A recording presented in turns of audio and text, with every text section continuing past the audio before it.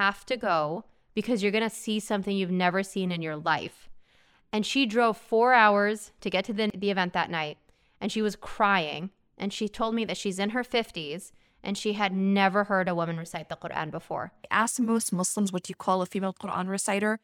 They would probably be struggling for words. Is this even permissible? Do I even know of any? From the time that children are in elementary school, they have a choice. You can take running or, PE, or you can take maqamat. أعوذ بالله من الشيطان الرجيم إن الذين آمنوا وعملوا الصالحات كانت لهم جنات الفردوس نزلا خالدين فيها لا يبغون عنها حولا قل لو كان البحر مدادا لكلمات ربي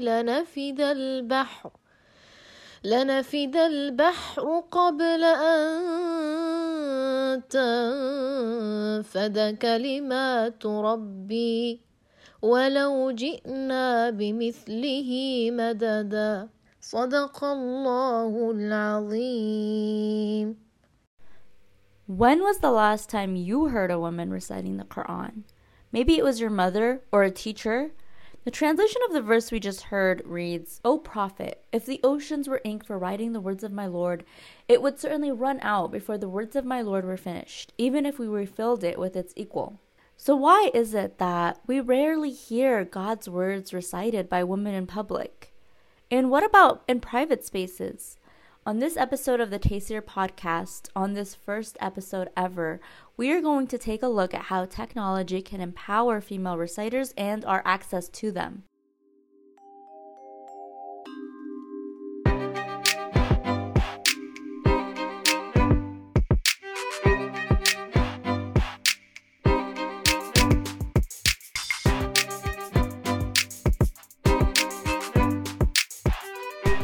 We're joined today by our esteemed guests, Sheikha Maryam Amir, who holds a master's in education from UCLA and a second bachelor's in Islamic studies from Al-Azhar University. She studied in Egypt, memorized the Quran, and specializes in several Islamic sciences. And to add to her resume, today she's the founder of a new app called Qariya, which translates into female reciter. And we also have with us Ustada Zainab Ansari of Taysir Seminary, based in Knoxville, Tennessee. Ustada Zainab has spent a decade studying Farsi, Arabic, and traditional Islam. She spent time in Damascus with scholars in the 1990s. Upon her return to the U.S., she earned her degrees in History and Middle Eastern Studies from Georgia State University, and since 2014, she's been a scholar in residence at Taysir Foundation and a full-time instructor at Taysir Seminary, where she teaches fiqh, seerah, and many other subjects. As two women immersed in Islamic scholarship, I wanted to hear about their experiences with female recitation, starting with this app, which aims to make the term Qariya mainstream and ease access to recitations from Qariyas for Muslims, particularly in the West, where there is not a culture of recitation as in many Muslim-majority countries. Bismillah ar-Rahman ar-Rahim, alhamdulillahi rabbil alameen, wassalatu wassalamu ala rasulillah. Here in the United States or in the UK or in so many places where the masjid is that space and we don't see women reciting the Quran, even for women's events or women's, qiyams or women's competitions, even if we don't see that, then what are we left with other than we don't actually know that we're encouraged to seek the Quran as men are. And subhanAllah, Islamic history is just filled with women Quran reciters, and to be able to share that piece of our history with women today and be able to bring back that revival to the Quran, that's really the beginning of where the app came from. In the app, you can access a directory of dozens of female reciters from all over the world, from Malaysia to Egypt to Nigeria to the UK, and you can play their recitations in multiple qira'at or styles of recitation. When I traveled to the UK to do the speaking tour with Ustada Gina and Yusuf, who's the author of Reflecting on the Names of Allah, we went through so many different cities throughout the UK, and there were hundreds of women in each city attending the events, and they had come some of them from hours away.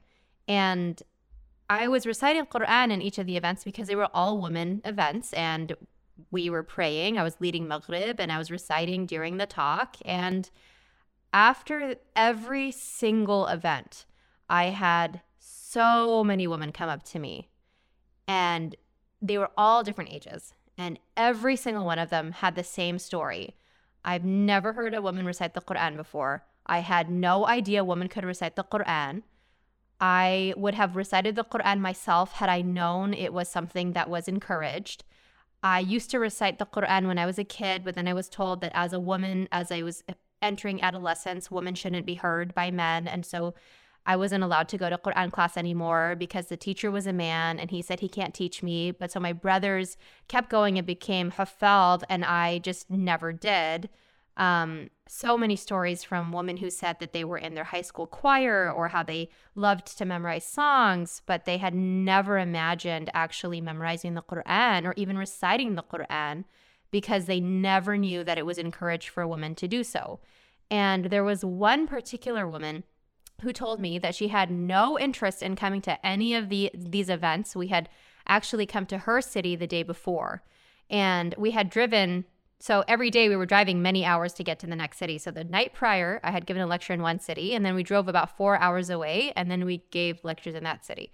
And she said that she was from the city that was 4 hours away, and she heard about the event, but she wasn't interested in going. And her friend went, and her friend called her and told her, you have to go because you're going to see something you've never seen in your life. And she drove 4 hours to get to the event that night, and she was crying. And she told me that she's in her 50s and she had never heard a woman recite the Quran before. And she asked me, how can I do it? Where can I study? How can I start right now? And the fact that there were so many women from so many different backgrounds and age ranges and just realities, and all of them saying that I was the very first woman they had ever heard recite the Quran, shocked me. Sheikha Miriam emphasizes that the app was built by women with the intention that it would be used by other women. But some of the reciters on the app are public figures with mass followings on social media. Some are teachers of large institutions. So why is the idea of public female recitation so uncommon in the West? Ustada Zainab helps us answer this question. بسم الله الرحمن الرحيم الحمد لله رب العالمين وصلى الله على سيدنا محمد وعلى آله وأصحابه أجمعين. Here I am in my 40s, and it really took until this point where I'm the mother of young women that this Audia app is even available. I guarantee you, if you do a survey, man, woman on the street type of thing, ask most Muslims what you call a female Quran reciter, they would probably be struggling for words. Is this even permissible? Do I even know of any? And it's so interesting that within our American Muslim context, as if it's just so narrow, it's so black and white. We've not allowed for any latitude in interpreting these views. I think about my experience coming up, and my mother and the women in her circle were active, knowledgeable about their religion, advocating for women's public participation. There was really very little conversation about women as memorizers, women as reciters, women being able to publicly recite. When I was first told to recite in public, it was from my Quran teacher, Sheikh Mahib Fulda. Sheikh Mahib, he told me I need to recite at the Quran banquet for finishing the khatam of the Quran for those who had memorized that year. And I said, Sheikh, I am a woman.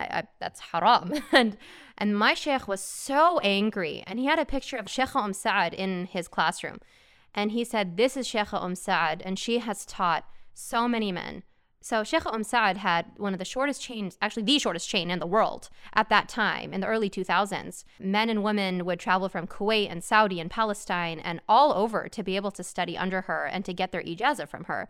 And Sheikha Sa'ad's teacher was Sheikha Karima. And it's interesting because when we know who Sheikha Karima was, her time period, there were actually 5 women who were appointed to be Quran reciters on Cairo's Quran radio at the time in the early 1920s when the radio first came out. Alhamdulillah, we have a number of the recordings on the Qariya app itself. But there were so many more that were lost and that we're actively searching for. Let's go ahead and play something from Munira Abdu, one of the 5 female reciters who was on Cairo's airwaves in the 1920s. She was blind and would get paid half as much as the male reciters of her time. She was sought after for her soulful recitation. This is Surah Al-Imran, Ayah 169. الذين قتلوا في سبيل الله أمواتا بل أحياء عند ربهم يرزقون صدق الله العظيم. These recitations were on the radio in Cairo. And before that, we have in a book that Sheikh Sa'adani wrote, which was endorsed by Sheikh Sha'arawi, the great mufassir. Sheikh Sa'adani looks at women's recitation. He looks at all these different reciters in Egypt, but he mentions women's reciters. And one of them he mentions is Sheikh Muhammad, who was appointed to be the court reciter by Muhammad Ali Basha in the palace. She's now buried next to Imam al-Shafi'i. May Allah have mercy on both of them. And subhanAllah, this was the late 1800s. Then, now, I don't know politically, maybe or maybe not, this has had an impact. This is part of the research I still want to do. I haven't had the opportunity yet. But at some point, colonialism happened in Egypt. And the view on women shifted with that change. And we know that so much of colonization impacted the way that Muslims saw ourselves. And we know that that impacted the way that we saw women's roles, especially taking puritanical Christian ideas from Christianity and bringing them into Muslim spaces. And we see this consistently. When Muslim scholars took from Greek philosophy, we see the impact that it had on the texts of Muslims. We see the policy impact that had when Muslims who were philosophers became rulers, and the way that impacted the educational system for women and the doors that were closed when before women used to be active scholars in those regions. So subhanAllah, we actively can see how politics have impacted rulings. And I'm not suggesting that these rulings have not been made from much prior, and inshallah I'll talk about that in a minute. But my point is just to simply say that women were public reciters in Egypt at this time, and when Azhar passed the fatwa that women can no longer be on public radio in Egypt, there's a sheikh named Sheikh Al-Ainain, and he used to recite on the radio with Sheikh Munira Abdu and Sheikh Sakina Hassan and all of the other women reciters. He was a contemporary of Sheikh Abdul Basit. And his response to this, when he heard the fatwa from Azhar, he said that my mind will never rest until women become Quran reciters on Cairo's radio as they used to be in the golden era of Egypt. And subhanAllah, for me, reading how the change happened, like this was in the mid 1940s or maybe like 1930s, 1940s. Now, Dar al-Ifta has the fatwa of permissibility for women to recite publicly. So this has been changed. But they have a caveat, which is that it shouldn't be a fitna. When it's better for her not to do so, that she doesn't. Dar al-Ifta, Jordan, has the same fatwa, basically. For context, Dar al-Ifta is an Egyptian governmental body that delivers fatwas on everyday issues. And we see the same thing all the way from the time of Imam al-Bujayrimi and Ibn Muflih al-Maqdisi. This is like 1100s, maybe like, can't remember the exact time period, 800s, 700s, Hijrah, like after Hijrah. Like this is a long time ago that these scholars are addressing whether or not a woman can be heard by men when she's reciting. And Imam al-Bujayrimi, for example, it's so fascinating because the way that his speech addresses men hearing her is that he says that if a man, oh, taladhud. What is taladhud? It's not, oh, she has a nice voice. No, it's being like physically attracted, like really to the next level. If he's hearing a woman's recitation, he is so anatomically affected by her recitation, it's haram for him to listen. And if it's not, fala, he says it's not. Like this is many centuries ago that we have from the Shafi'i school, this statement. ووصينا الإنسان بوالديه حملته أمه وهنا على وهن وفصاله في عامين أن اشكر لي ولوالديك إلي المصير. Remember the recitation we heard at the beginning of this podcast? That and this clip we just heard are from Farah Shushu, a 22-year-old philosophy and world religion major from Morocco. She's one of the many reciters featured on the Qaria app. Here in Morocco, it's very common. Girls go to the mosques and learn how to recite Quran and learn about maqamat. My teachers were always pushing me to participate in local competitions, and alhamdulillah, I always win the first prize. I managed to participate in national competitions and international competitions. As the time passes, I managed to improve my voice more and more. And alhamdulillah, all the competitions I have taken part in, I always win the first prize or the second. Alhamdulillah. I decided to create my own platform on Instagram and Facebook, and then I came up with an idea of making my own videos. It's through her social media presence that she was recognized and asked to be included in the Qaria app. Farra has been studying the Quran since she was 6. Her dad would take her to classes, and at some point she discovers her talent for reciting. She recognizes that women in some countries don't have it as easy as she did, and she hopes to foster an international community of female reciters by teaching classes over Zoom and holding competitions online. This is also where Qaria comes in. The app is rekindling many women's relationship with the Quran, often strained by societal expectations and norms. There have been multiple women who've messaged me sharing their story of being a young teen, being 12, 13, 14, and enjoying reciting the Quran, loving reciting the Quran, and then being told by the imam that he can no longer teach her because she's becoming older, and so she stopped reciting. And the Quran is not just, as we all know, it's not just a book you recite. It's a book of transformation. So what happened, and it's subhanAllah, these women have the same stories. Even though they're different women in different time periods, these women are now in their 30s and their 40s. One of them is in her early 20s.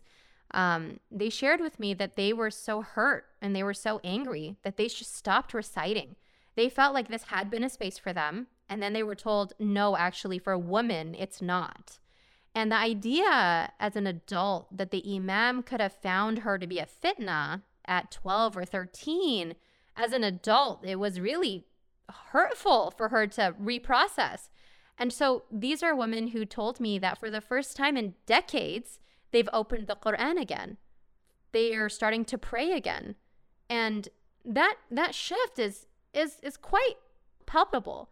Because when you have a young mother who's only singing bedtime lullabies to her child, decide that, no, I actually want to recite the Quran for my child, that's going to impact that child's connection with Quran. When we say, we need to close this door because, there could be 1 or 2 or 5 men who are uncomfortable, we are effectively saying that a man's discomfort is more important than women knowing that the Quran is accessible for them. I just truly believe that if we can honor our brothers, we can honor our male teachers. All of my teachers have been men, practically 99.9% of them. 99% of the advisors that I spoke to about the app before I started it were men. We can honor them and appreciate and love our brothers while at the same time creating those spaces for women to have that connection as well. So the app has gone through many iterations before it came out. And one of the intentions of the app was to show the diversity of the ummah and having women from all different backgrounds. And that was so critical. And at the same time, it was so critical to have a woman recite with proper tajweed and proper recitation.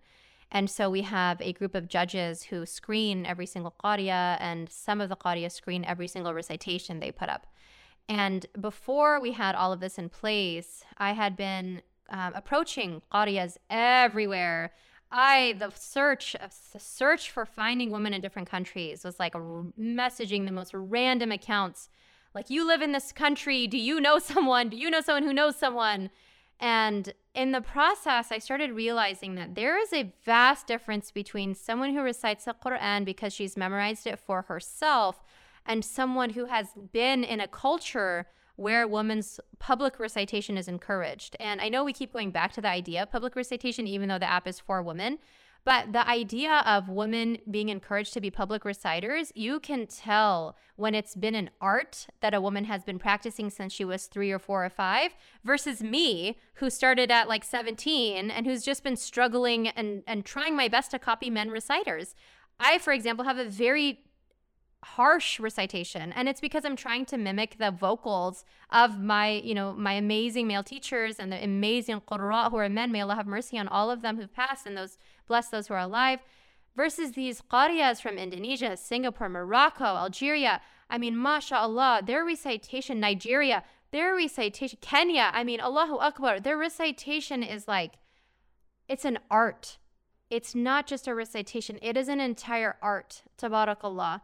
And when you see that, for me, that was the first time I realized, yes, of course, the representation of women being reciters. Yes, of course, the representation of women seeing women so that they want to be reciters too. All of that. But also reciting as if the verses were revealed, reciting as if you feel the verses of hell and feel the verses of paradise. It's so different from reciting because I'm working on my memorization and my review. And that was something that became very apparent to me in the process of listening to different applicants who submitted recitations for us. Just subhanAllah, the vast discrepancy. And it's not fair. That was something I grappled with. How can I judge someone who doesn't have that culture in the same way as someone who does? It's not fair to make that judgment call when they haven't had the same opportunities and experiences. And that's why part of the app, we work with some of the qariyas who are working with other qariyas to only upload what have been approved. It's just because we don't want to close that door simply because someone hasn't had that same access and they were being raised. It's just so tangible.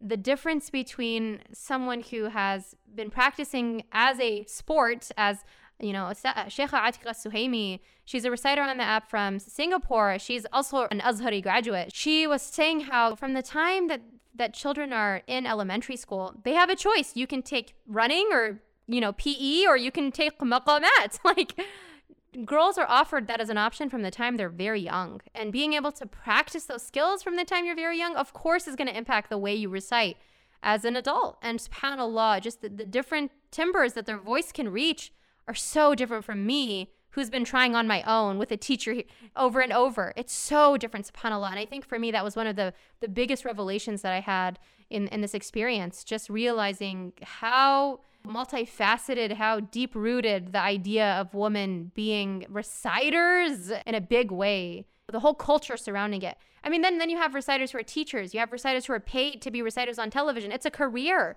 And of course, we don't seek the Quran for money. But if you need to support your family and all you've ever wanted to do is recite the Quran and be a Quran reciter, it's an option. Instead of, many of us who came back from overseas and then said, what are we going to do with what we studied now? We just had no idea where to go with it as women. So I was looking at Tibyan fi Adab Hamalat al-Quran by Sheikh Imam Nawawi, and this is the beautiful book on etiquette with the Quran. So, and there are so many discussions on the virtues of reciting the Quran, reciting alone or in a group with the raised voice. And, for us as women that we should be kind of precluded from the blessings and opportunities of raising our voices with the book of Allah. I mean, I really want us to think about, why do we think that we cannot recite Quran with happiness, with passion, with exuberance? Where is this coming from? I remember for the first time in my life, witnessing the exuberance of women was in Damascus. Women would recite beautifully. They would do the anashid and qasaid. And there's this beautiful song, طرقت باب الرجا والناس قد رقدوا وبت أشكو إلى مولاي ما أجد لا إله إلا الله لا إله إلا الله لا إله إلا الله Muhammad Rasulullah. I mean, that is, and of course I don't have a voice for singing, but the point is that I remember just from decades ago that song and the way that the women would sing that particular nasheed, that طرقت باب الرجاء, means I am literally knocking on the door of hope and longing for Allah subhanahu wa ta'ala. It was a beautiful song. And I remember thinking, what a desert we're coming from in the United States, because we're just so kind of disconnected from our kind of creative, aesthetic, artistic selves because of the interpretations of Islamic law that sadly have been imposed on us. And I just want to leave us with this thought that while we don't have, we can't, at least to my limited knowledge, I don't know if there's a section in hadith books that tell us how the Ummah al-Mu'mineen recited. I wish we had those hadith. We have to read between the lines. We know that Sayyidah Hafsa was the keeper of the Quran. We know that she memorized the Quran. We know that Salama knew the Quran. Sayyidah Aisha knew the Quran. There's a beautiful anecdote that Shaykh Zainab Alwani, Jazakallah Khaira, is writing on Sayyidah Aisha. And she said that there are numerous occasions where men would come to Sayyidah Aisha, misquoting the Prophet, peace be upon him. Sayyidah Aisha would respond. She'd correct them. She'd say, no, this is not what the Prophet said, alayhi salatu wasalam. And then in response, she would recite to them the Quran.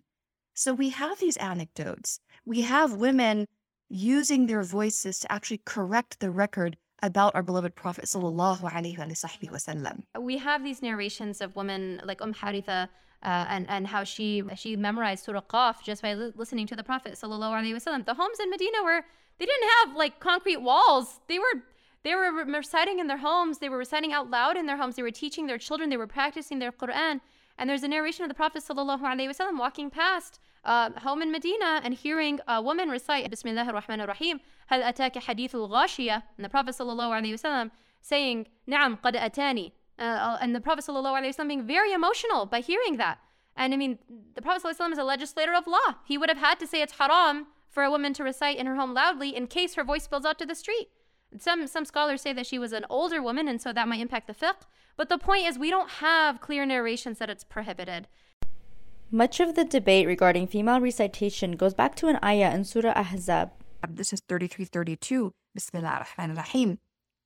يا نساء النبي لستن كأحد من النساء إن اتقيتن فلا تخضعن بالقول وقرن في بيوتكن ولا تبرج الجاهلية الأولى وأقمنا الصلاة وآتينا الزكاة وأطعنا الله ورسوله. So the context of this ayah is very important because often people just want to take this one ayah, they're going to interpret it such that by virtue of this ayah, now women's voices are all suspect.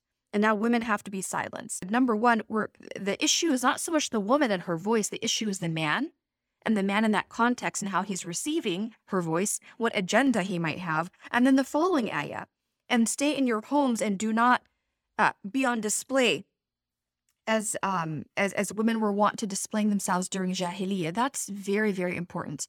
A woman who is reciting Quran for educational purposes, to inspire, to edify, to educate, to follow the sunnah of the Prophet, peace be upon him, cannot be likened to a woman that is making some type of inappropriate display of herself. Because the ayah tells us very clearly that what the Ummahat al-Mu'mineen, what they are being told to do is to make sure that in their public comportment, they are distinguishing themselves from the way that women used to behave during Jahiliyyah. Women during Jahiliyyah often had their chests exposed, their cleavage exposed. They behaved in a very kind of seductive manner. They used a very kind of sultry voice. They were often kind of bedazzled and bejeweled and displayed in public.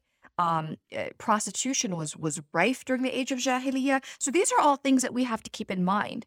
That the idea behind the revelation of the hijab verse, the idea of the Ummahat al-Mu'mineen not being accessible to all the male visitors who are coming to see the Prophet ﷺ, the idea behind the command to modulate the voice, it's not to silence the woman and, again, kind of place her in a place where she's neither seen nor heard, but it's actually to empower her to safely step into that public sphere. So we really need to ask ourselves, again, why this kind of attempt to correlate between the woman's voice and temptation? And are we doing our daughters a service or a disservice when we do this? I think we're doing them a disservice because now we're telling them that you can't even recite an ayah in public lest somebody have some type of inappropriate thought. Well, that's on that man, that's not on the woman. Consistently, when we see like scholars address this and say it's haram, when you look at why they say it's haram, it goes back to an ayah in the Quran addressing the mothers of the believers, telling them this particular order. And the particular order is فَلَا تَخْضَعْنَ بِالْقَوْلِ. Now, what that means has often been translated to do not be, do not speak out loudly. But when you look at what classical scholars of tafsir have said, they mention, like, for example, Qatada is talking about who are these people that you should be aware of your speech to? It's those who have marad in their heart. So Qatada says that's hypocrisy. Zamakhshari, he was a linguistic scholar. I know he was from, different, but he talks about not sounding like a prostitute, and all of that implies and entails. Ikrimah said the same thing. He said flirtation. Al-Tabari mentioned so that the mothers of the believers do not speak to men in a way that women who are ahlul fahisha would speak. I mean, this is not talking about Quran. How can we even say that this is a woman reciting the Quran when the classical scholars of tafsir understood this to be do not be flirtatious, do not speak like a prostitute? Those are very different things. When we're looking at all of these texts, the differences of opinion are really regional, because when we see the scholars of Morocco, one of the qariyas on the app, she was sharing with me that she mashallah, I mean, she's a Quran scholar herself. She works with Quran scholars. And she was telling me that she spoke to senior scholars in Morocco about the fact that there was some pushback for the app. And they said, why would there be pushback for this? Women recite, with them. Women recite with the men scholars on television in Morocco. And they were making so much dua that the app would be successful because they didn't understand why anyone would have a problem with women reciting Quran. When I told some of the reciters from Nigeria that were having pushback on the app, they said, why? And I said, well, because, women are not supposed to be heard by men. And they said, who said that? We've never heard that before. And so for me, just seeing the differences in what the scholars are sharing based in region, there are scholars who say that this is haram. And when you look at the proof for what the hurma is, it goes back to preventing fitna. The point is, what is the greater fitna right now? Is the greater fitna a man not being able to scroll away or not download the app or walk out of a room? Or is the greater fitna that there are quite literally millions of women who have never heard a woman before reciting the Quran, that they have no idea that the Quran is for them too? I think we need to ask ourselves, what is the greater fitna of our era? And what are we doing to address that greater fitna? Are we continuing to close doors because we're afraid that there could be a man who has access to social media and TV and everything else where he sees women very easily wearing almost nothing, singing about very seductive things? And that's not something we're addressing actively. But if a woman recites the Quran, we're not saying he can just walk out of the room. He can just scroll away. He cannot download the Qariya app. We're saying, no, women shouldn't recite the Quran. That's the solution. Again, the app is for women by women. But if a community isn't comfortable with women being heard by men, create alternative spaces. Just create programming for women by women. And then, inshallah, that way we can have women accessing women, inshallah.